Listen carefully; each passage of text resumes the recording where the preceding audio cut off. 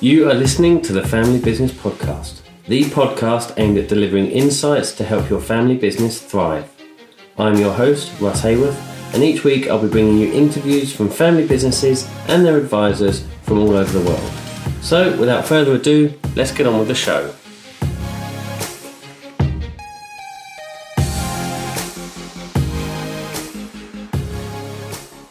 Well, hello and welcome to this week's episode of the Family Business Podcast. I'm your host, Russ Hayworth, and I am really excited to bring you this episode. This is a bit of a preamble, which I'm actually recording after the interview. But I have interviewed today Sir John Timpson of the Timpson Group. Now, our UK audience will know all about Timpsons. They're on pretty much every high street, a very well-known family business here in the UK. For our non-UK listeners, Sir John does give an overview of what the business is.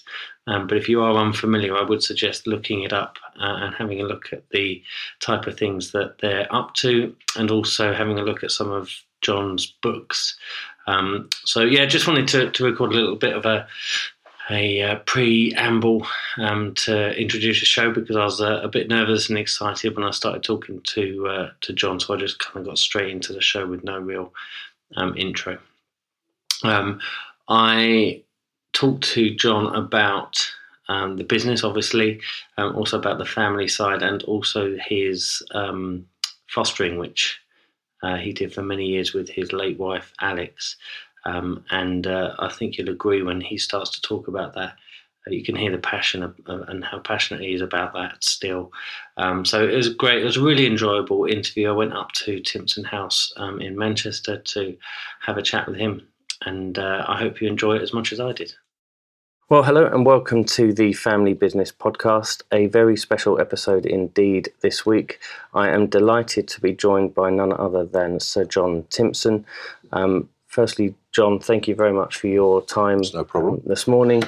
And perhaps we have a global audience, and so perhaps the best way to start is to give a bit of a background on yourself, the Timpson Group, and how you came to be where you are today. Well, shall we start with what the business does now? Because that's quite unfamiliar to people who don't live in the UK. Yeah, absolutely. That'd be great. We describe ourselves as a multiple service business, and it's truly that now. The core business is shops that do shoe repairs, key cutting, watch repairs, engraving, and a lot of them do dry cleaning, and we do passport photos. So it's lots of services under one roof. We've got about 1,000 plus of those shops. A lot of them are in supermarkets, some are on traditional high streets. Then we've got another business that does photo called Max Spielman, which is on high streets and also in supermarkets as well. We've got another photo business, which is a franchise business called Snappy Snaps. We've got a dry cleaning business called Johnson's Cleaners. We've got a small dry cleaning business called G's, which is based in London and has a number of international franchisees. And then we've got a locksmith business, which has got lots of vans going around. So, and we've just started a very small at the moment, but it's starting to grow, a barber's shop in supermarket car park business. Fantastic. So it's lots of different things, but the core business is something which you don't see anywhere else in the world, because no one developed from shoe repairs quite as we did. But so how do we get there, I guess, is the question. Or how did I get there? Because it was founded by your great-grandfather? Well, my great-grandfather was the reason why I never had an interview for a job. Because he started, but he was in shoe retailing. Started in 1860s and opened, like you do, one shop in the centre of Manchester.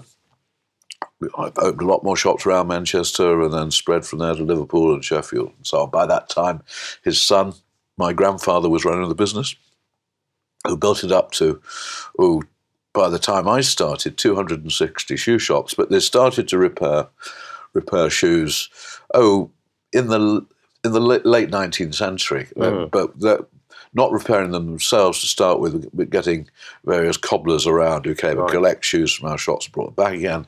Then they had a central shoe repair place, and gradually regional shoe repair depots, and then they started to open separate shoe repair shops. So when I started in 1960, and there was never much question as whether I would go into the family business, it was 260 shoe shops and about 80 or so shoe repair units. Right. And but I was really involved in the shoe retail side of things. Did a buying job, bought ladies' shoes, became a director far too young, and then we had a complete bust-up in the boardroom. Yeah. And that's because by then, I mean, I was fourth generation, lots of family shareholders all over the place, most not involved in the business, but some were, and particularly my father's cousin, who was very keen to, he was an ambitious guy. Right. He was a director with my father, and I was on the board, and in total there were 9 directors, and cousin got all the other directors on his side, and it asked and then forced my father to resign as chairman. So how did you feel at that time? Because obviously you're sat on that board, and did it feel like the whole of the board of directors were against you? And how did you manage that with your relationship with your father? Well, he felt pretty angry as well. Well, it probably brought my father and myself closer together than any time before, because I was going to support him. I didn't think the rest of them knew how to run the business, frankly. Right. And it was pretty inevitable if we let that all happen. My job wasn't going to last much longer. And so we weren't going to stand around. And my late wife, Alex, wouldn't have let me stand around, because she was, so you've got to get back in there and sort it. And there are only 3 things we could have done in that situation. We were a public company. We gone public in 1929. The family in total owned about 55% of the shares, but then, of course, the family is now split. So so there were 3 options. One, you could just give up and let them take over and find something else to do. Secondly, you could go and have an extraordinary meeting and try and get the shareholders to back us, as opposed to Uncle and the rest of the directors. Probably not a very clever thing to do, because it's not going to do the share price much good and all that. And the third possibility, which is what we did, was to actually offer our shares to and eventually sell our shares to a possible bidder. So then we had 3 months of takeover battle, because it wasn't, another one came in to try and outbid, and then it's all over, and I'm still left there. I sort of survived through that lot. Difficult, but and then I went to work for elsewhere in the group that bought us. And that was a managing director role, wasn't it, with the company? Well, eventually, first of all, I was working for a business called John Collier's, doing not very much. Right. And I went to hand in my notice. Actually, I couldn't see a future with all that. And they said, the chairman said, "Do you live anywhere near Liverpool?" It's a strange question. And Wilmslow was near enough for him, so. He said, well, look, we've got a business there which sells furs and leather clothing in 60 shops. And week before last, I fired the chief executive, the finance director, and the buying director. Right. So if you live that close, why don't you go there and look after it for a bit until I can find someone decent? So, so that's what I did. Fantastic. And I did that for the best part of 2 years, and then it taught me an awful lot.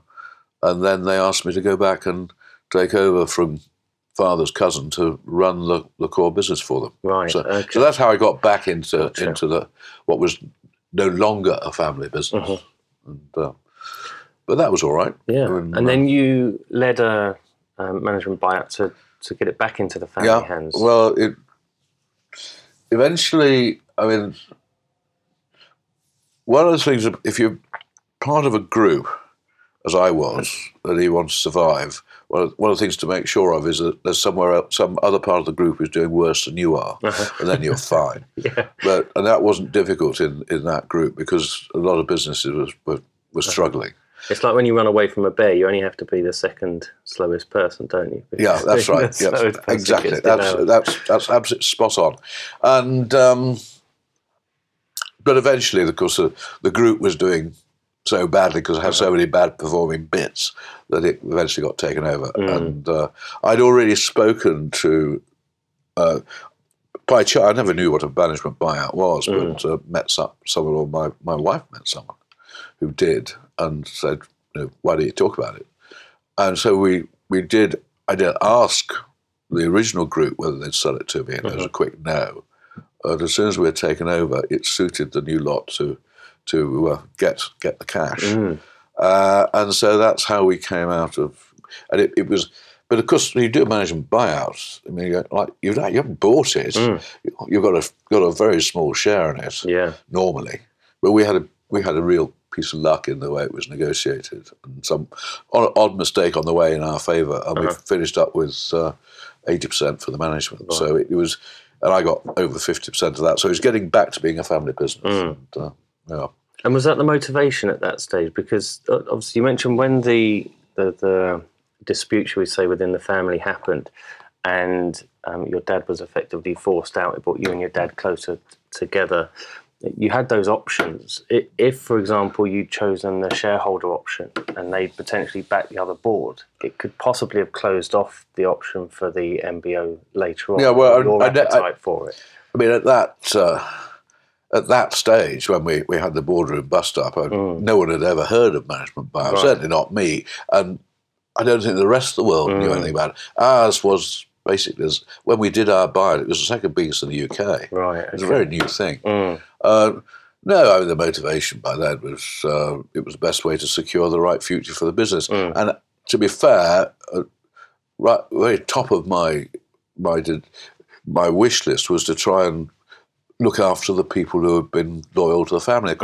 That all went terribly wrong, frankly, because in the next 4 years after we did the buyout, I mean, the shoe retail business struggled. Yeah. And it was always thereafter very clear it was going to struggle. It's a bit like if you're looking at some of the businesses that have got into trouble on the high street recently, shoe retail was in the same position then in the 80s as a lot of the department stores have been in since for the last decade. Yeah. Really.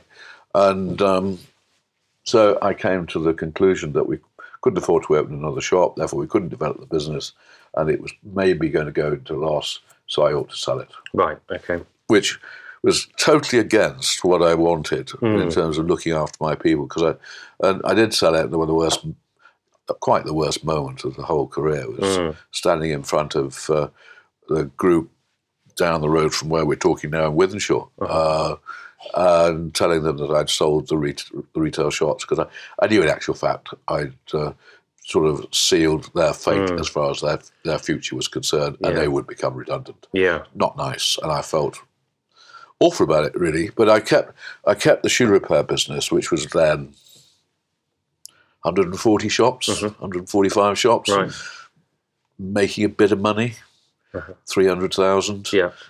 Turnover about 6 million, so a nice little business, bit of a hobby, and so that's where we started a completely new thing, and that was without venture capital, so it become a managed. The other directors, 2 of them, they had shares, but then about 3-4 years later, I bought them out, and, so since 1991, it has truly been a family business. Yeah, and also it's. What you do, you spoke earlier about the diverse range of businesses that you have within the group, and the scale of the business has grown substantially, hasn't it, since that time? You're talking about 140 odd shops then. Yeah, we've now got over 2,000. We've got just nearly about to clock up to 2,100.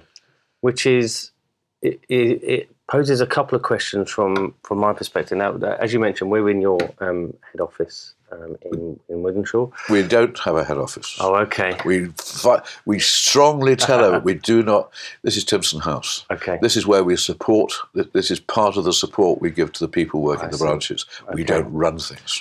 So this is part of my question. In fact, is the culture within the Timpson Group is envied. It is something that is very apparent, and I came in this morning, everybody says hello to you. I got offered a couple of cups of tea from people just walking past as I sat in the waiting area. How do you scale that culture? Because it's not easy to do sometimes on an individual site, let alone on 2,000 sites. It's something that Timpson Group seems to have achieved quite, not easily, I don't want to say that, but quite consistently. Well, it's taken us 20 years to get to where we are now. You come on a special day, by the way. This is our perfect day. Yes. This is our perfect day here. Uh-huh. We only have one perfect day per year. Okay. And why do we have it? Because this is the day when every office is perfect. Okay, brilliant. And you might have seen a couple of guys going around with clipboards. Yes. So everyone gets marked. There's a prize for the one with the most perfect office. And we do that in the shops as well. We pick a perfect day for each of our chains of shops. And on that day, each of those shops in that chain have got to be perfect. Right. Okay. It's a way of keeping up standards. How do we... Well, as I say, we've been doing something a bit different for 20 years. And all started from the fact that we realised that if the success of this business depends on giving a great service to our customers, doing a great job, and that the only way we can actually do that in every case is to give the people who serve the customers the freedom to do what they want. You can't create great service by having a set of rules, having training courses that say you've got to do it this way and giving people the words they've got to use in every case. You'll only do it by giving people in the shops, people who serve the customers, the freedom. Right. And so we set off on a campaign to do it. And it took... Even the people in the shops were reluctant to do what we wanted them to do. So look, just to illustrate what we mean by freedom, you can spend £500 to settle a complaint without talking to anyone else, even if you started this week. Wow. And we also said you've got a price list there, but just treat that as a guide. You can charge what you want. If you've got a customer who deserves a discount, or you want to do something special for somebody, that's fine. They were very wary of doing that to start with too, because the problem was that their area manager, or whoever they reported with the area manager in those days, they thought that would tell them off if they started to do what I wanted them to do, which is quite right. That's what would have happened. So we had to spend a lot of time trying to get the whole people in management roles, all the bosses, to change the way they were being a boss. Okay. Which took 5 years. No boss in this business is allowed to tell anyone what to do. Right, okay. Which is counterintuitive for the term boss, isn't it? Yeah. It is a new skill set. And they said to start with, or they're saying, how can I be responsible for the job that you've given me to do if I can't tell my people what to do? But anyway, we explained that being a boss is about helping the people who work for you to be the very best they can be. Your job is to look after your people. Yeah. But then the other thing we discovered is to run a business the way we do, it only works if you've got the right people, the right personalities. So we had to train everybody to, when they're interviewing, to recruit on personality and nothing but personality. Fantastic. And am I right in thinking that the Mr. Men make an appearance in... That's where my little Mr. Men came in. That was my initial device to explain to people what I meant by that. So they have this interview form, which has got Mrs. Happy, Mr. Keen, Mr. Punctual, and so on. And then there's another lot who are Mr. Scruffy, Mr. Dull, and Mr. Dodgy. And you just... All I'm saying is, just get them to talk. I'm not interested in what their CV is or what they've written on their application form or the normal sort of questions. Just get them to talk about themselves. What do you do at the weekends? So they're revealing what their personality is like. And then tick the boxes that most fit the person you're talking to. You get an impression through those type of conversations about someone's values as well, don't you? That they're all of that. If their weekend activities are not particularly inspiring, then they might not be the type of person that would inspire the right And then behaviour. if they tick enough boxes, we say, please come and work in one of our shops for half a day with someone who knows what. Actually, I was out around shops yesterday and there was one person who was working half a day, and I checked up last night to see whether they had employed her. Right. And I was very pleased to find that they hadn't. Okay. She didn't look me in the eye. She was a bit she would not have been anywhere near. I mean, we describe it another way as we want a business full of 9s and 10s, people who rate 9 or 10 out of 10. Yeah. And I mean, too many of us put up with the 6s and the 7s. That's not good enough for us. Right. And it's not good enough for the 9s and 10s we've already got, because if you're going to look after your people, which is the very important job that the boss has got to do, one of the most important things you could do to look after them is to make sure they don't have to work alongside people who are going to have sickies, pretty boring, complaining all the time, and generally a pain in the neck. Yeah. Because it can bring you down. If you surround yourself with negativity, it can bring you down. Exactly. So another important job of the boss is to get rid of the people who are no good. Yeah. We think that's very important. And they've got the freedom again to do that. Through the environment you've created. We try and do it by an honest conversation. We don't like warning letters or performance management programs. Right. We like just to sit down and to explain to someone we've made a mistake. I mean, we obviously, I don't think you're right for this business. I don't think your best will ever be good enough for us. Right. We've both made the wrong choice. I think it's right that we should help you to find your happiness elsewhere, and we'll be as generous as we can, but we want to get on with it. Fine.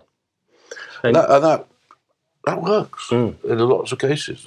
It's not what the traditional HR department. Yeah, I can imagine HR professionals listening to this going, no, because process. But we don't call it HR. We've got a colleague support who are there to support our colleagues, to help them make sure we've got really great people right through the business and look after them. And a lot of that involves helping people with problems which have nothing to do with work. I mean, we're there for them when they went through stress, divorce, money problems.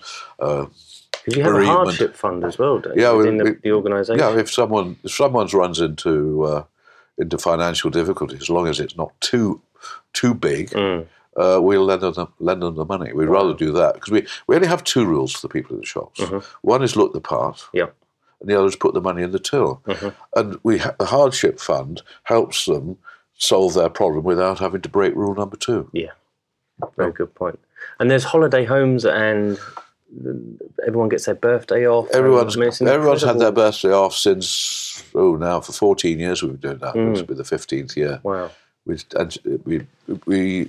decided it was because we wanted a centenary. We decided it was 100 years since we started repairing shoes in 2003, and just part of the celebration was to give everyone their birthday off. And it was so popular that that happens every time. We also now give parents the day off if one of their children is having their very first day at school. Oh, fantastic! Which is a new one that we've started. Yeah, the holiday homes have been really popular.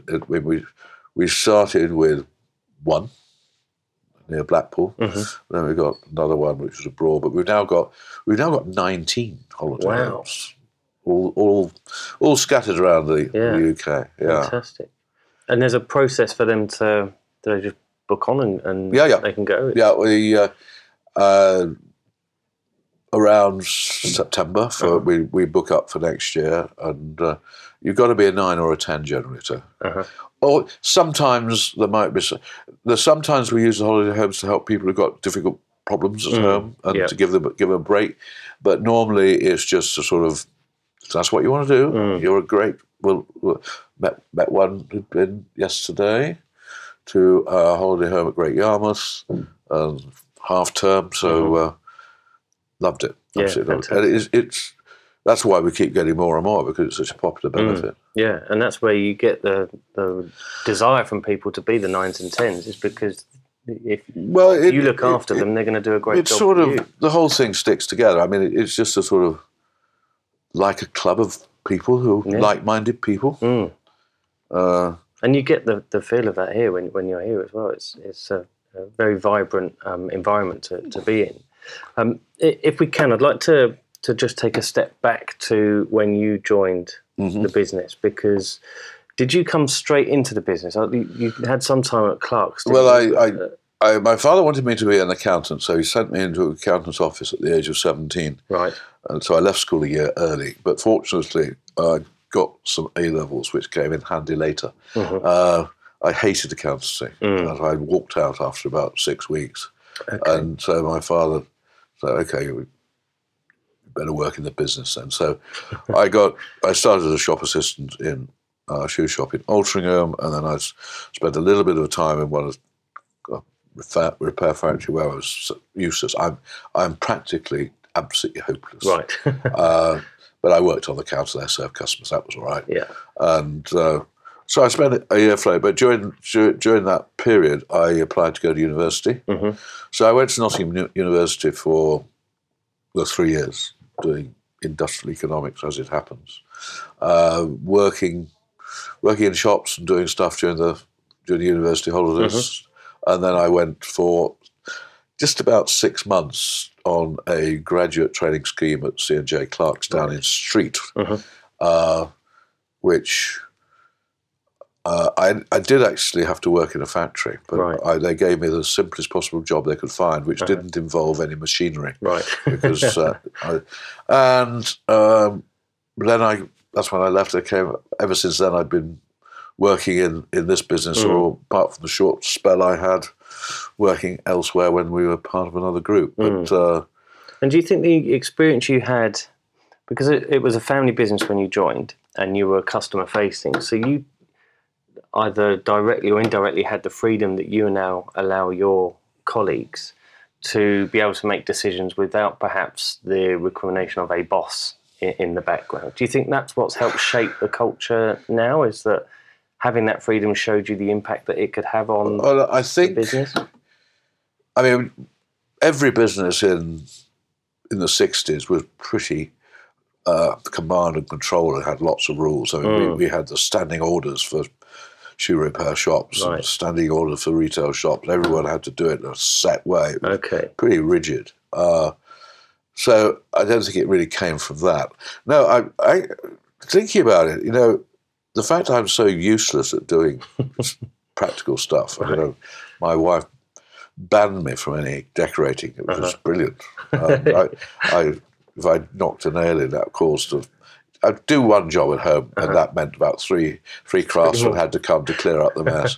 So the fact I couldn't, when I started to run the shoe repair business, which I'd never really been involved in, although I was chief exec of the whole thing, but they're a very self-contained unit, and they ran it very well.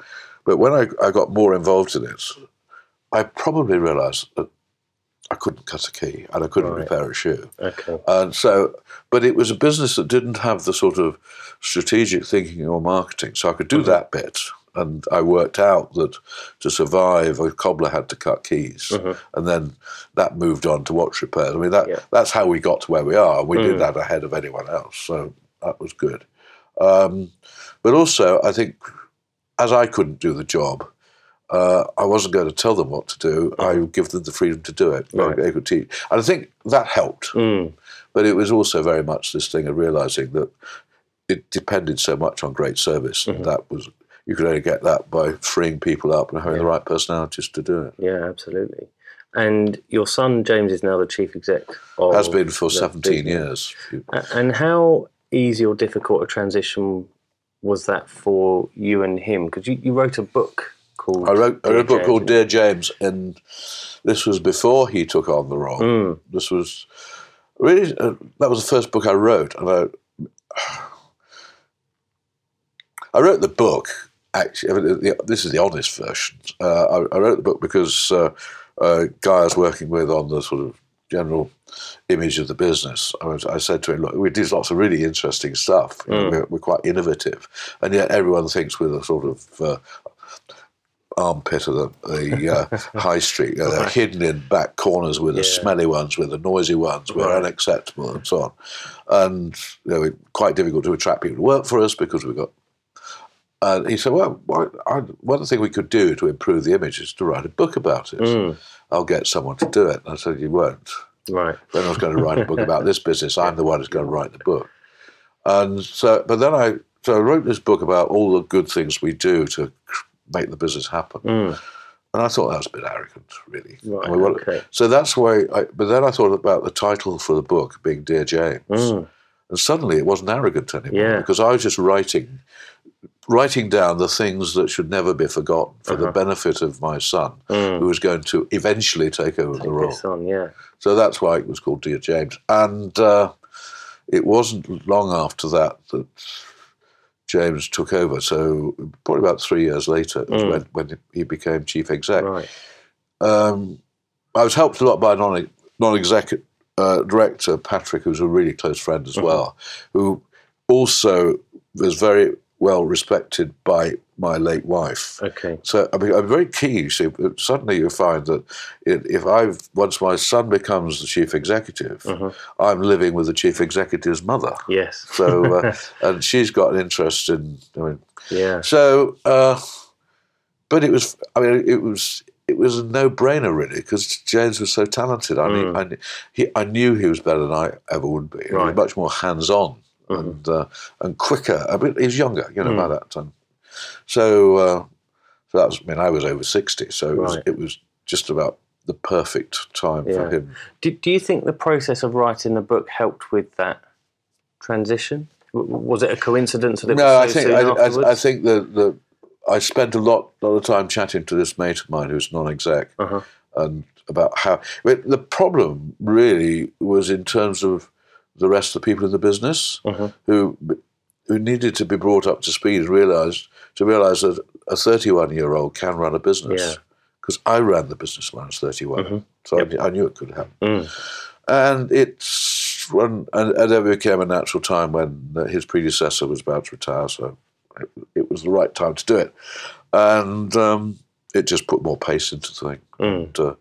And James is just as, we believe in exactly the same culture, and that's so important. I mean, it is, I think, quite different from most businesses. Yeah, I'd agree. Which is why, we don't recruit from outside, other than into accountancy and IT. Maybe just the odd specialist role, but as far as the field's concerned, we do not have one of our area team, area managers, assistant area managers, regional managers, the whole lot, sales directors. They are all started at the bottom of the business. Wow. Okay. Because it's such a unique way we do it. I mean, because everyone gets it. They know that you don't tell people what to do. You look after the people. They recognise what a 9 or a 10 out of 10 is, and all that. Yeah, and then that helps again with the retention of those. And if they see a progression in front of them, then it's something that they can. No, I mean, there is a clear route for most of them to go a long way up the ladder. Fantastic. And you mentioned your late wife and the influence that she had on you personally and the business. I think what's often forgotten in family business, or when people are giving advice to family business, is the influence of somebody who is such an instrumental character in the family's lives, but not directly involved in the business, I mean, in terms of ownership or role. Would that be fair to say that Alex had a very positive impact on the culture and the work that you've done? She made an enormous difference in all sorts of ways. I mean, she did work for a few weeks just before we got married as a shop assistant in one of our shops. That was it. But she came along to a lot of events, obviously the long service things, and we had, which we changed from being in hotels, we started to bring people to our house. We had lots of marquee events, presentation awards. She got to know the people really well. But she made some really, really big calls in terms of critical times when I had big decisions to make, like whether I was going to float the buyout. She was absolutely convinced it was the right thing to do. When we had the big boardroom bust up, she just threw me into the battle. She wouldn't let me lie down and let it happen.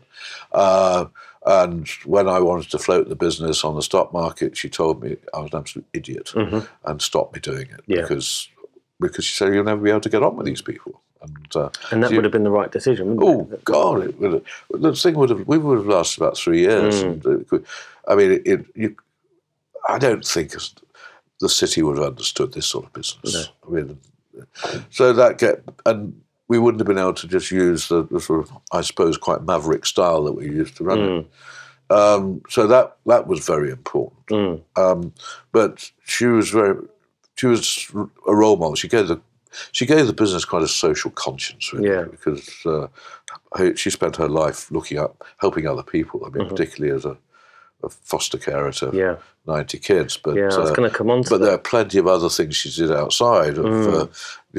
She just sat at the end of our kitchen table most days with a notepad and a phone, and she was a helpline for those people, really. Yeah. But there's no doubt that attitude is one of the reasons why we do lots of different things. Like we're doing a lot of work at the moment with schools to make sure schools understand how to look after children. And I think slowly we're having an influence on the way schools are run. But also, of course, part of our attitude came the reasons why we've been enthusiastic about employing more people direct from prison. And so that was very much. But see, James has got a lot of Alex in him. They've got a similar way they think. And obviously the influence of parenting, it influences people's... And I think you've probably noticed that you look at on our badges, most of them, it says part of the family since, and that's doesn't on mine. I like yours there, semi-retired. Yeah, semi-retired. Yeah, that's right.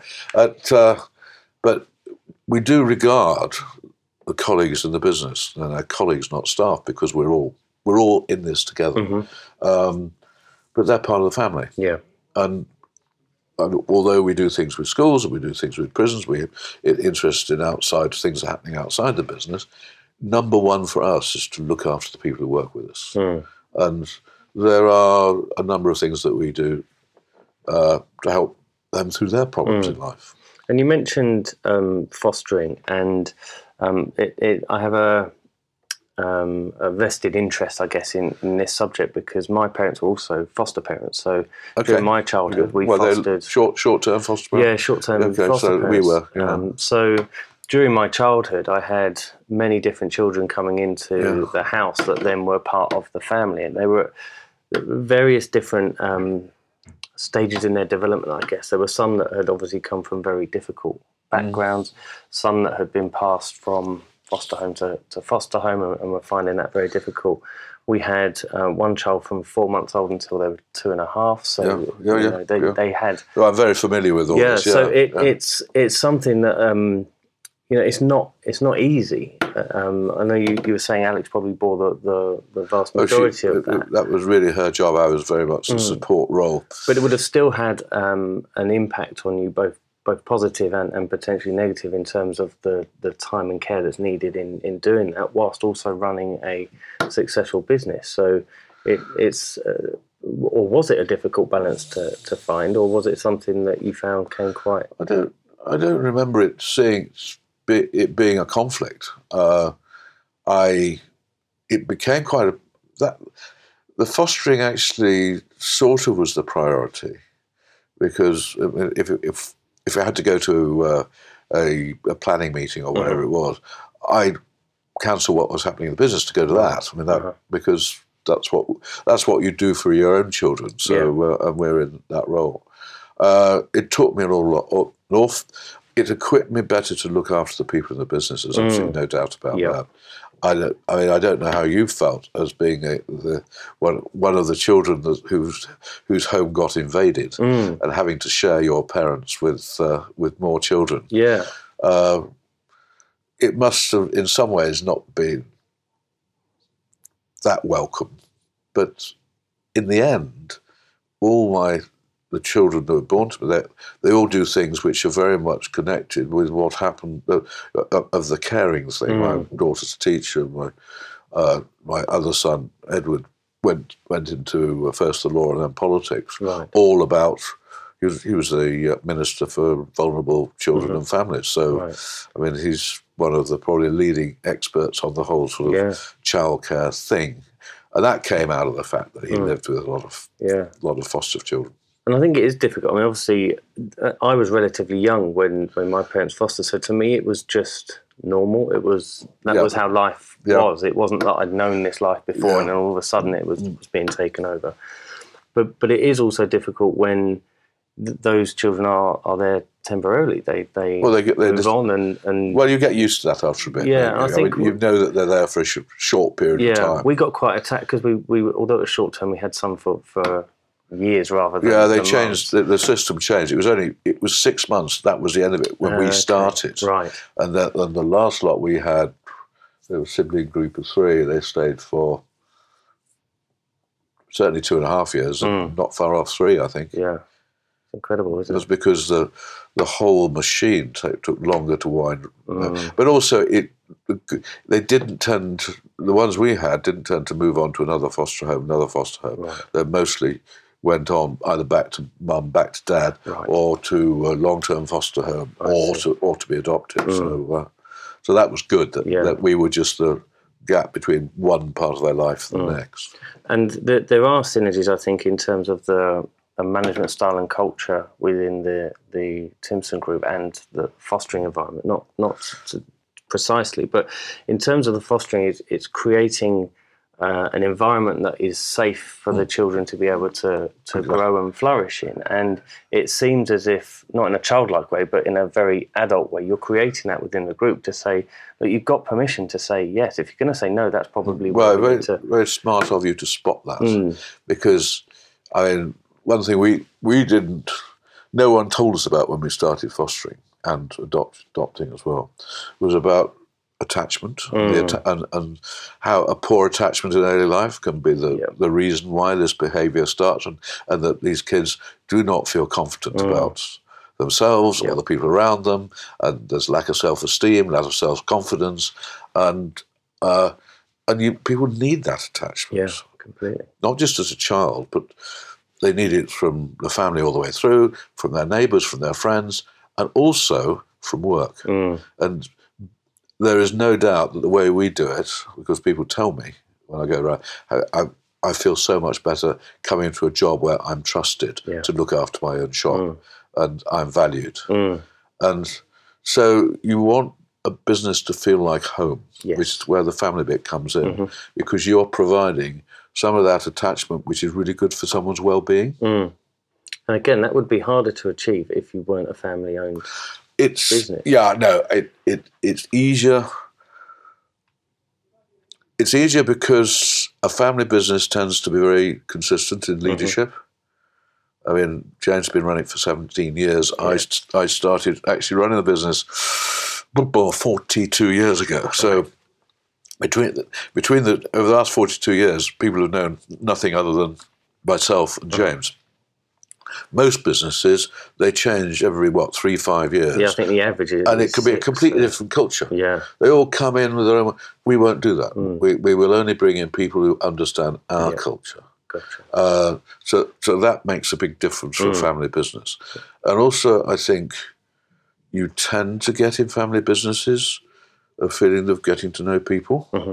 And actually wanted to meet people, like we go around all the shops. And sort of, I've got a group coming today. We call it the residential. There have been new people who've started with us in the last 6 months. Right. We come in groups of 55, something like that. And right at the beginning, it's either myself or James we go and do the first hour. Fantastic. And I go and have a word with all of them, ask them where they're from. Now tell them something about their shop, and then we do a few questions, a bit about the history of the business. So they're hearing it. They're actually meeting us. Yeah. And you don't get that in the family business thing does create that, I think. And also, rather just consistency and the higher profile of the colleagues. We certainly don't have outside shareholders of any sort. Right. We don't even have to worry about the bank because we always make sure we've got cash. And so we are totally responsible for what we do. We have no one saying you can't do that, other than, I suppose, the government, health and safety, all these risk and compliance people who, and a lot of that we look to see what really is required. And if it isn't absolutely required and we're not going to go to prison and we don't agree with it, we're going to do it our way. We have the same, by day I'm a financial planner, and we have a set of regulations or standards we have to abide by. And then in the middle we have compliance teams who tell us different versions of that. And I imagine it's the same in anything, with particularly with health and safety. There's the law, and then there's people's interpretation of that. And actually, if you spend the time reading it. Yeah, if you're not careful, it's gold plating. It's called, isn't it? Yes. The lawyers and the consultants who are trying to make money out of you by adding much more to it to make sure that you're totally safe and protected from the legislation. And they're not liable at all if what they said is wrong. Of course not. Fantastic. So, just conscious of time, and you've very generously given us your time this morning. Just a couple of things I wanted to ask you. If you were rewriting the Dear James book now, would you change anything? Well, I have written a few more books since then, and I've probably, I think I hopefully have made it. The latter ones have been less complicated, right? Because I think simple's terribly important, and if you're finding it difficult to describe, then there's something wrong with it. Yes. And in actual fact, people from the outside don't realise how simple our business is. I mean, it's a very complicated business doing all these services. Yeah. When you think about it, and that's probably another reason why the easy way to do it is say, get on with it. Yep. You do it your way. I mean, I tell you an example of how complicated it is. A large number of our branches only have one colleague working in it at any one time. Right. We have an area in our terms, we've got 50-something areas that is generally about 50, 60 shops. And there's one person in the area team who's responsible to make sure that we've always got someone in one of our shops. Okay. Every day. Yeah. From 8:30 in the morning. We don't have a system for that. Okay. Other businesses would have a great computer thing, but it's so much better to leave the individual who knows all the people, knows who can drive a car, knows who likes working Sundays, has an objection to working Sundays, what needs the money because they're trying to save for whatever reason, save will work 7 days if necessary, and all these quirky things. Knows where they live, knows who's the nearest to, how we do. And as long as people are sick by 7:30 in the morning and phone in, we'll make sure that every one of our shops has got someone, because they do it. They all do it in different ways. But that's an example of how you make it simple. Yeah.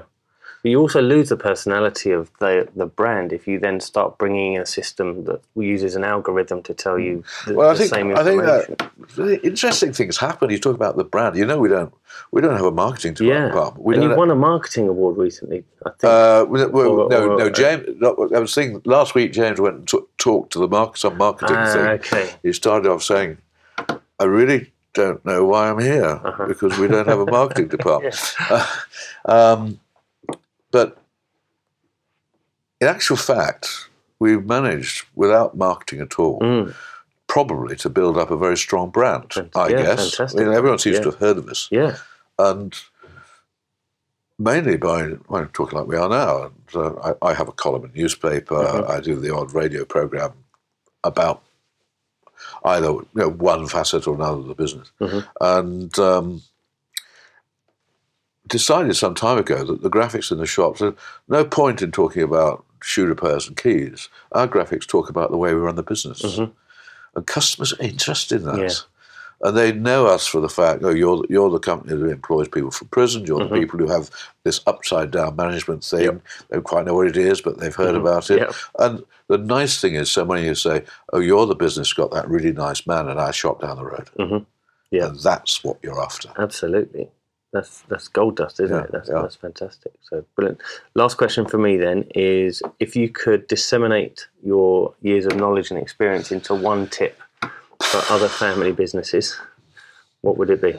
Oh God! Well, I mean, trying to one tip.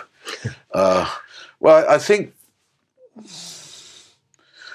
it depends. The success of every business depends on picking the right people, and that also includes the family. Right. You've got to pick the right person from the family to do the job. If there isn't anyone from the family who can run it, then you probably think as to whether you want to continue to have it as a family business. But be brave. And if there's someone in the family who ain't right, suggest they go and do something else. Yeah. Fantastic. John, thank you very much indeed for your time. It's been an incredible interview for me. Real privilege to be able to talk to you. So thank you very much. Fine. Thanks very much too. Well, there we have it. That was my chat with John. Again, I think you'll agree it was a very insightful chat with him. I love his attitude to management, to empowerment, to creating an environment for employees to thrive. I think that's something that we can all take away from the interview today. As we mentioned during the show itself, Sir John's late wife, Alex, was very, very passionate about fostering and helping children from perhaps poorer backgrounds to get a better start in life. And following her death, they established the Alex Timpson Trust. So in thanks to Sir John for his time, I've made a small donation to the Alex Timpson Trust, and I have provided links in the show notes to allow anyone who's listened to this and was touched by John's interview to do the same. So if you would like to make a small donation, that would be great. Show a bit of appreciation to John for giving his time. The links are in the show notes. So until next time, thank you very much. That's it for this week. We hope you enjoyed the show. If you'd like to leave us a review, please feel free to do so on iTunes. Or if you want to get in touch, you can find out more information at www.fambizpodcast.com. We'll see you again soon.